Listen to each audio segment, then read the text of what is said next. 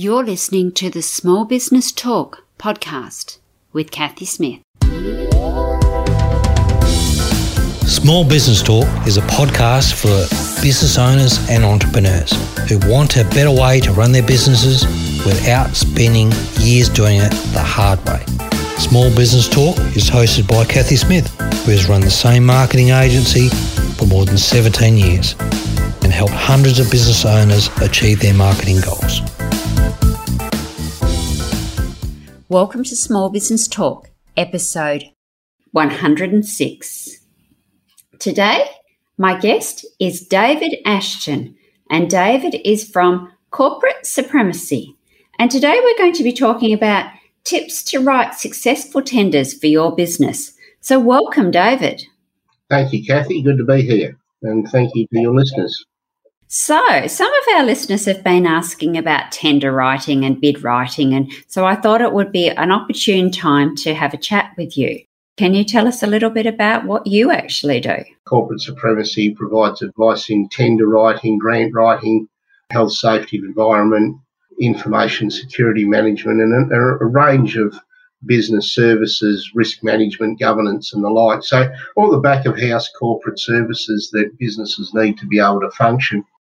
With COVID and some of the other things that's been happening in the world lately, there's been some government money and some private money for people to be able to access. But of course, to access that, they need to be able to write tenders and write them properly and successfully.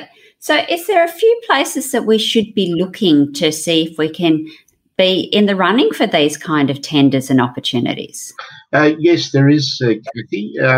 Tenders are designed by government and private industry to source a market to supply goods and services to government agencies and the like. And each government, both local, state and federal, have portals that businesses can access free of charge to obtain tender information and to submit their bid. In Western Australia, for example, the website is tenders.wa.gov.au.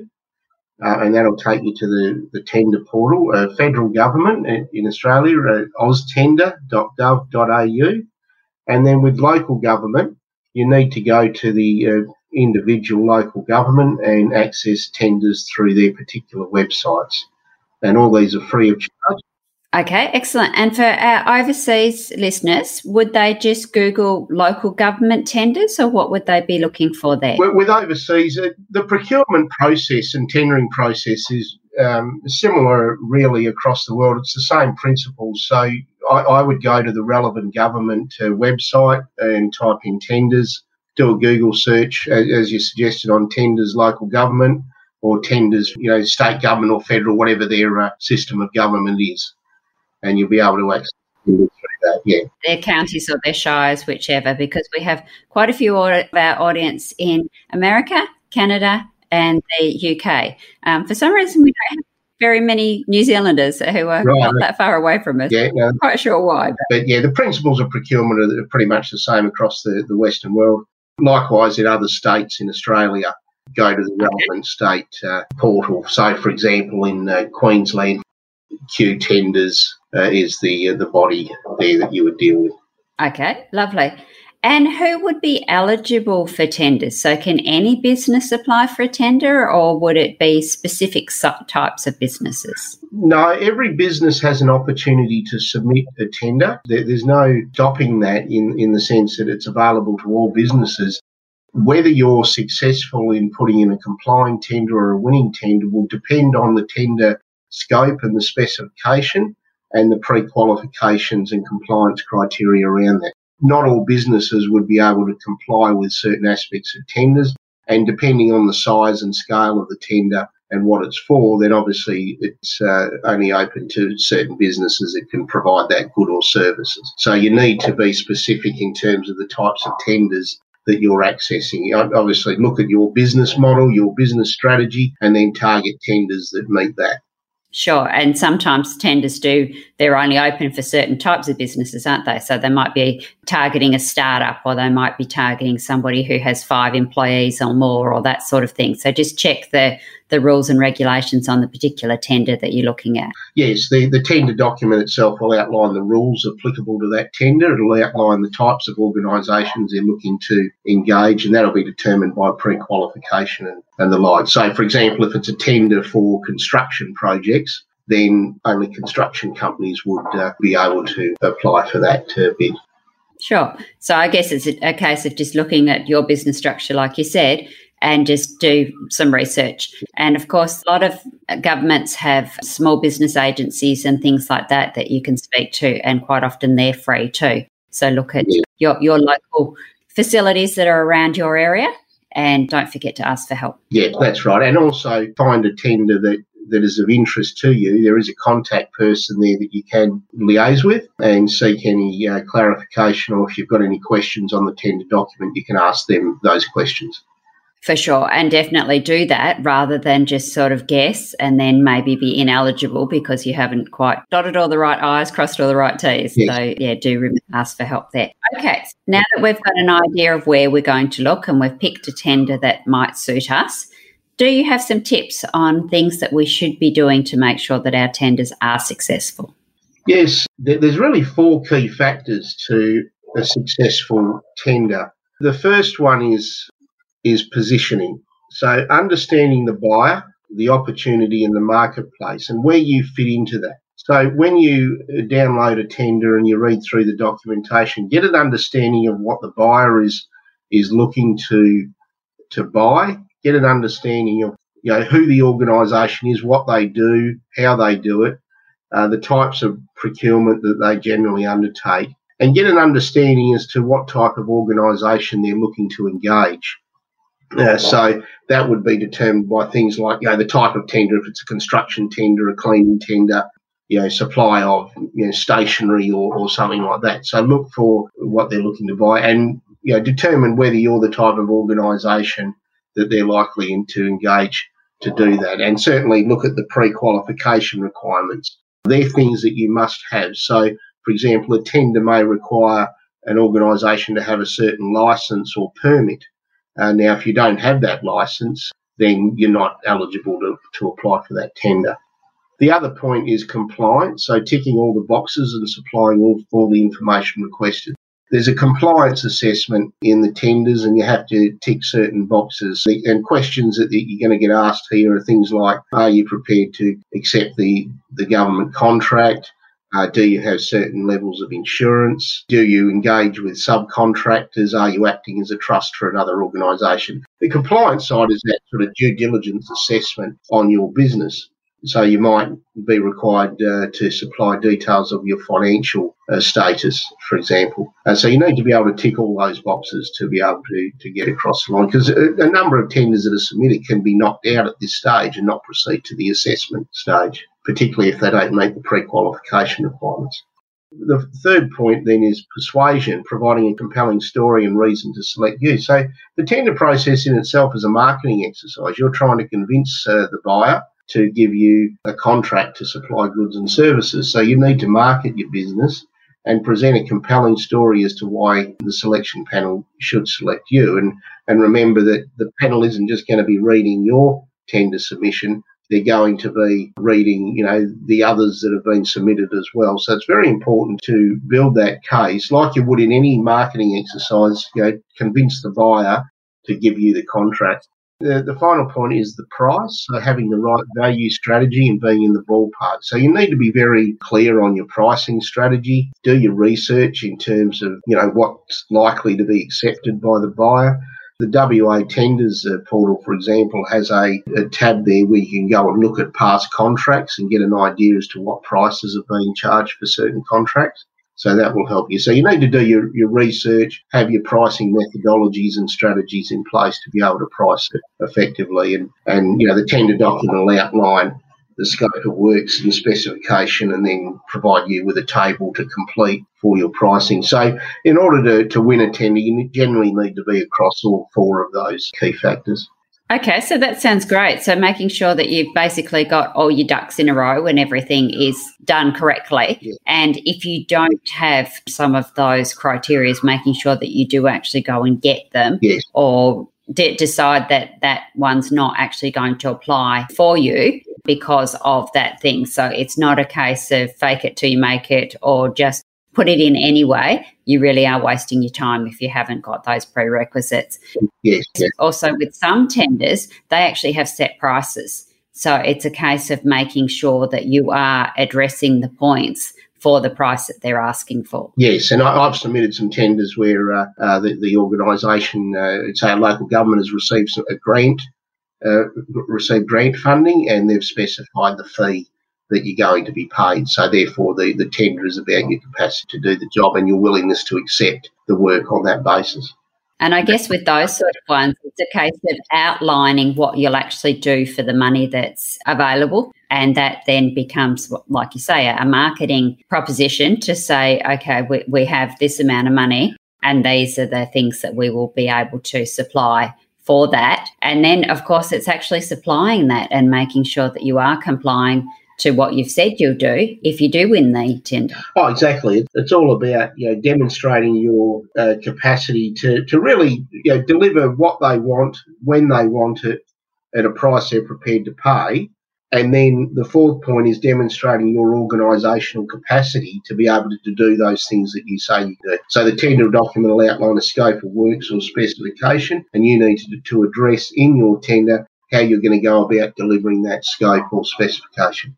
Fabulous. So then if you are successful with the tender, you also need to look at the back end of that, don't you? And look at making sure that you can meet their acquittal requirements. So have you got any suggestions on how people should be looking at that kind of thing?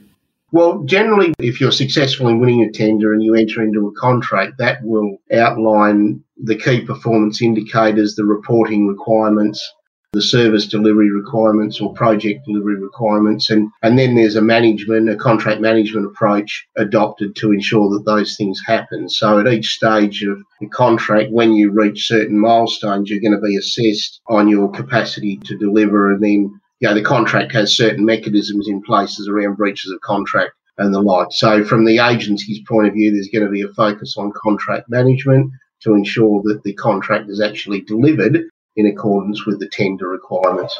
Okay, so basically we need to be very clear that we do fit the criteria. Yep. And that we are making each section or area to the best of our ability to fill that out. So if people are going through this contract process, the tendering process, and they realise that they may not quite have the English skills or the grammar skills or don't quite have that ability to make the story compelling, are there places or people that you can go to get additional help on tender writing? There are a number of organisations out there that provide tender writing services for businesses.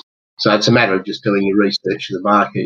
Google search tender writing services, it'll bring up a number of organisations that can provide that. It really depends on the extent of the services that you may need as to whether you want them to write the whole document for you or just do a component of it or do an independent review before you submit the document. It really depends on what your needs are. But importantly, if you are engaging an organisation to assist you, you can't not involve yourself in the process. You've still got to be available to provide information, assist in preparing the submission because they're going to need to extract information from you to understand your business.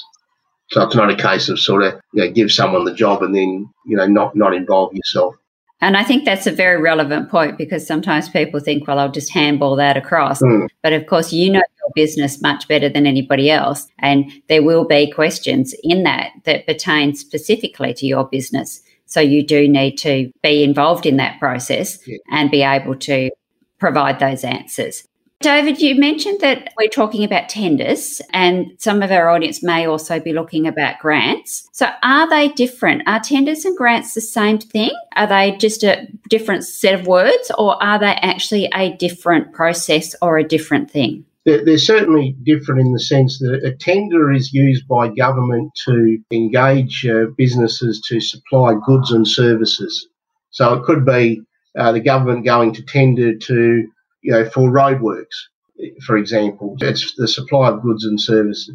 Where a grant is where a government gives financial assistance to business to fulfill a business function. So a grant could be for business development, it could be an export grant. So it's actually the physical giving of cash to a business for a particular purpose, where tenders you're actually applying to do work for the government. However, a lot of the information that you would compile for a tender, like details of your organisational capacity, your systems, procedures, key personnel and the like, they're the sort of questions that you're also going to get for a grant if you're submitting a grant application. So the process of developing a tender document, a tender submission, is similar to developing a submission for a grant application. So if you were looking at doing those grants, because I know certainly here in Australia through COVID there has been grant money, and we were actually lucky enough to get some in our other business, Catco Enterprises, to deliver digital services, would you still be able to engage somebody like yourself, a tender writer, to help you do that process? Yeah, there are organisations that do grant writing services. That's the same thing. You can get a person or organisation to help you prepare your grant application. Fabulous. And I guess with grants is sometimes they are until the money runs out. So you definitely need to be early to get those in, because even though the close date may be several weeks in advance, if they've fulfilled that amount of money, that their grant will be closed. So sure, you get things early. I think with grant applications, it's even more important. Yeah, no, that's right. I mean, some grants could be a timed closure, closes Friday next week. Others could be ongoing, but you need to engage with the funding body to determine, what's required. Excellent. So there you go. Grants and tenders are two different things. So when you are looking at contracting somebody to help you, obviously it depends on the dollar figure that you're going for on the grant. If it's a smaller grant, it's probably not worth it. If it's a larger grant, then it's probably almost mandatory.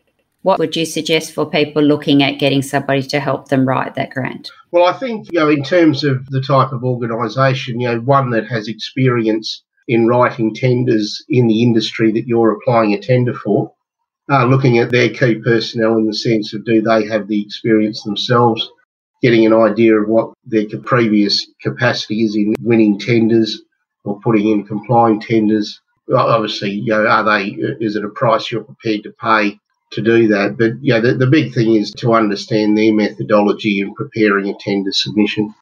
So would you ask them for work they've done before, or ask them to provide evidence of successful tenders? Is that an appropriate thing to be doing? No, that's fine. Yeah, provide evidence. Most of them do that. They advertise, their win rate. Excellent. Is there any final things that you would like to tell the audience about how to get successful at writing business tenders? One of the key things I drill into when I'm delivering presentations on tenders is the importance of presentation of your tender and making it easier for the selection panel to read your tender and get answers to the questions. Remembering that they're not just going to be reading your submission, they're going to be reading the other submissions as well. So you need to make it easy for them to read, easy to find the answers to your questions. You need to answer all the questions, and you need to provide all the information that they're asking. So don't leave anything in doubt, and provide all the information and answer all the questions. And importantly, make sure you deliver the tender by the due date and time. Yes, that's a really good one, isn't it? Because if you're late... Exactly. So give yourself plenty of time. You don't want to be rushing around on the day it's due. And, make sure you deliver it by the due date and time. So is it best to deliver electronically, or is it best to have them actually hand delivered so that you've got somebody sign off, or is it a case of depending on what the tender is requiring? The tender rules will outline the delivery arrangements, but you'll find that most tenders, or particularly government tenders now, are using their particular tender portals. So you download the documentation from that portal, and then when you come to finalise your submission, you upload that through the same portal. So that's very important, not to wait to the last moment, because there'll be other people loading as well. And if that portal's a bit full, you might end up actually being pushed over the time. So make sure that you are doing it nice and early. Exactly. And you can always bet that the internet will go down or something like that. So, don't leave it at the last minute. But, so that's very important. Make it easier for them to read, and make sure you deliver it by the due date and time. So with making it easy to read, should you be using larger font sizes so that the documents are bigger, or is because if you're doing it through portals, that's all governed by the actual software that you're using? Yeah, it's governed by the software, but generally when I say easy to read, it's about the structure and presentation. There's short paragraphs, dot points, using graphs, flowcharts, diagrams, photos, headings, subheadings, very concise, to the point, avoid waffle and repetition and the like. A compelling story that is to the point, gives the message, and if you can tell the story in other means, do so as well, rather than just pages and pages of text. And I guess examples, if you've done similar kind of work, that you're able to then incorporate in and allow them to see that you are capable and have done this before. Exactly, because one of the questions you will get, demonstrate your history of completing similar projects or supply of goods. So if you've got some case studies of work that you've done in the past that's similar to that tender, then include that in there. So a sort of case study would address, what the project was, how you went about delivering it, any issues that arose, how did you address those, and what the final outcome was. So if you didn't have any case studies or you hadn't done this kind of work before, what kind of evidence would you try to get to show that you would be able to fulfil this tender? One question that I get asked a lot is, we're a new business. We're a startup business, so we've got no evidence of that. But what I say to them, the business entity might be new, but the people in it are not. So you can draw on the personal experience of your key personnel to help you answer those questions. So some of your key personnel may have worked on projects of a similar type before, so that bring that into your tender submission. Excellent. And if you have questions that are not applicable, it's definitely best to put an NA or not applicable rather than leave it blank so that they know you've actually completed that section of the tender. Yeah, definitely. Don't leave anything to chance. Answer all the questions, whether it's not applicable or not. But certainly if it's not applicable, write that. Fabulous. So is there any else that things that we haven't covered that you think we should have?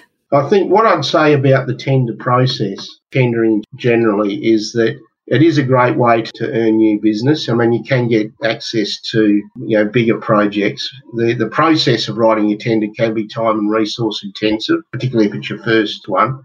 It should be one component of your business development strategy, and you need to pick the right tenders that you think you can win and know you can deliver.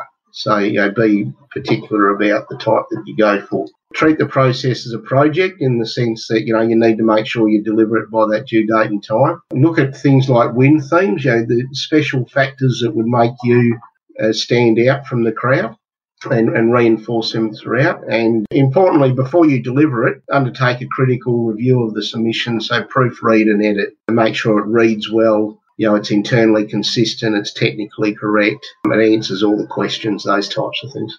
Fabulous. And with your proofreading, definitely get somebody who hasn't been involved to proofread it. So whether that be one of your local government agencies that will supply those kind of services, low cost or free, or tap into somebody like David's experience where you can get them to run an eye over it. Because unfortunately, read what we think's there, not necessarily what is there. And we will miss words if we've been doing it ourselves.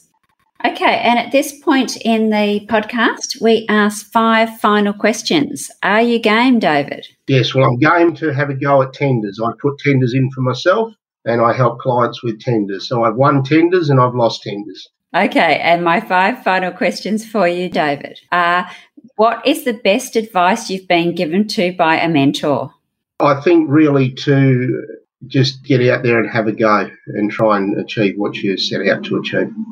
And what is the biggest help you have received since starting your business? I think over time it's the support of clients in the sense that they keep coming back. They're obviously happy. I've had clients for 3, 4, 5 years that they keep coming back. They're happy with my work. They're prepared to refer me to other organisations, and I found that very helpful. What is the one thing that you have to do every day, your non-negotiable? I would say, that sort of day-to-day marketing through social media, checking LinkedIn, doing posts, putting out information to help businesses, contacting clients regularly. I think communication with clients is very important, so I try to communicate quite regularly with them. Fabulous. What is your favourite business book and why? I don't have a particular favourite, but the types of books that I generally read about business are around business strategy, how to set a good strategy for business and execute that strategy. I think that's important. The business planning process is important. You've got a clear strategy in place, because that business plan more often than not helps inform your tender submission, particularly around demonstrating your organisational capacity. So if you've got your strategy right and you've got a good strategical business plan, then a lot of that can help inform how you prepare your tenders and the information you include in them. Wonderful. And what do you wish you had known when you started your business? I think the key is trying to avoid the feast and famine type, where you have a period of a lot of work and a period of not much work. And I've been fortunate to have steady work since I've been doing this. But I think that was the thing that struck me first. When you go from a full-time corporate career into you're running your own business, you're not receiving your paycheck every fortnight or every month. So it's really about managing your cash flow is probably the big key with any small business. Yes, I think that's very relevant too, and realising that sometimes there is a lag time between the work that you do and the payments you get, particularly if you are winning these tenders, that you will have to actually do the work often before the payment will come in. Yeah. So that's great. Yeah, and importantly there is how you structure your pricing.